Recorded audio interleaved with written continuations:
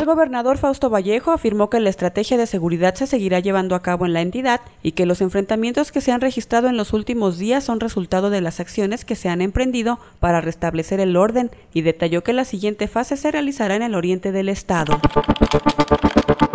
El comisionado Alfredo Castillo Cervantes aseguró que al término de esta semana se sumarán un total de 5 municipios más a la Corporación Policíaca de la Fuerza Rural en Michoacán, por lo que sumarían un total de 15 municipios en el estado.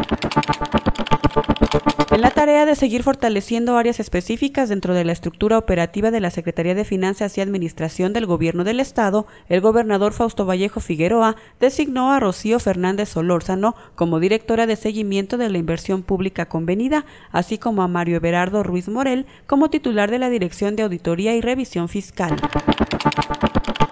A mí me gustaría ser hasta gobernador, aseguró el diputado del Partido Acción Nacional Alfonso Martínez Alcázar al ser cuestionado sobre sus aspiraciones a participar por la presidencia municipal de Morelia en las próximas elecciones.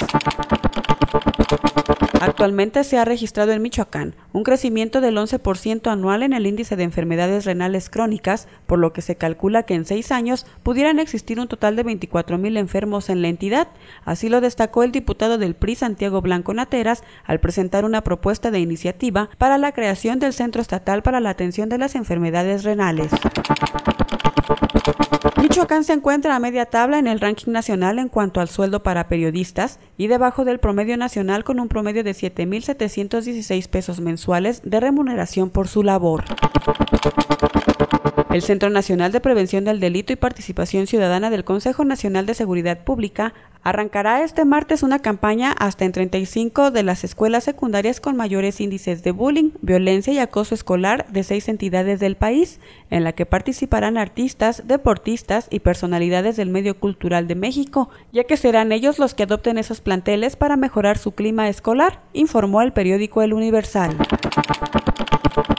En apoyo a la huelga que mantienen el Colegio de Estudios Científicos y Tecnológicos del Estado de Michoacán, CECITEM, y la Universidad Tecnológica de Morelia, UTM, este lunes emprendieron un paro de brazos caídos por lo menos 5 tecnológicos en el estado.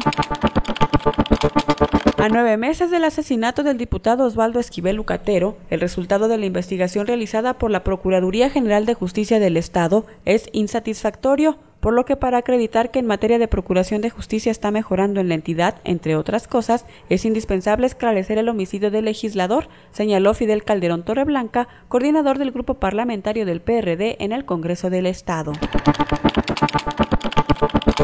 Agencia Quadratin.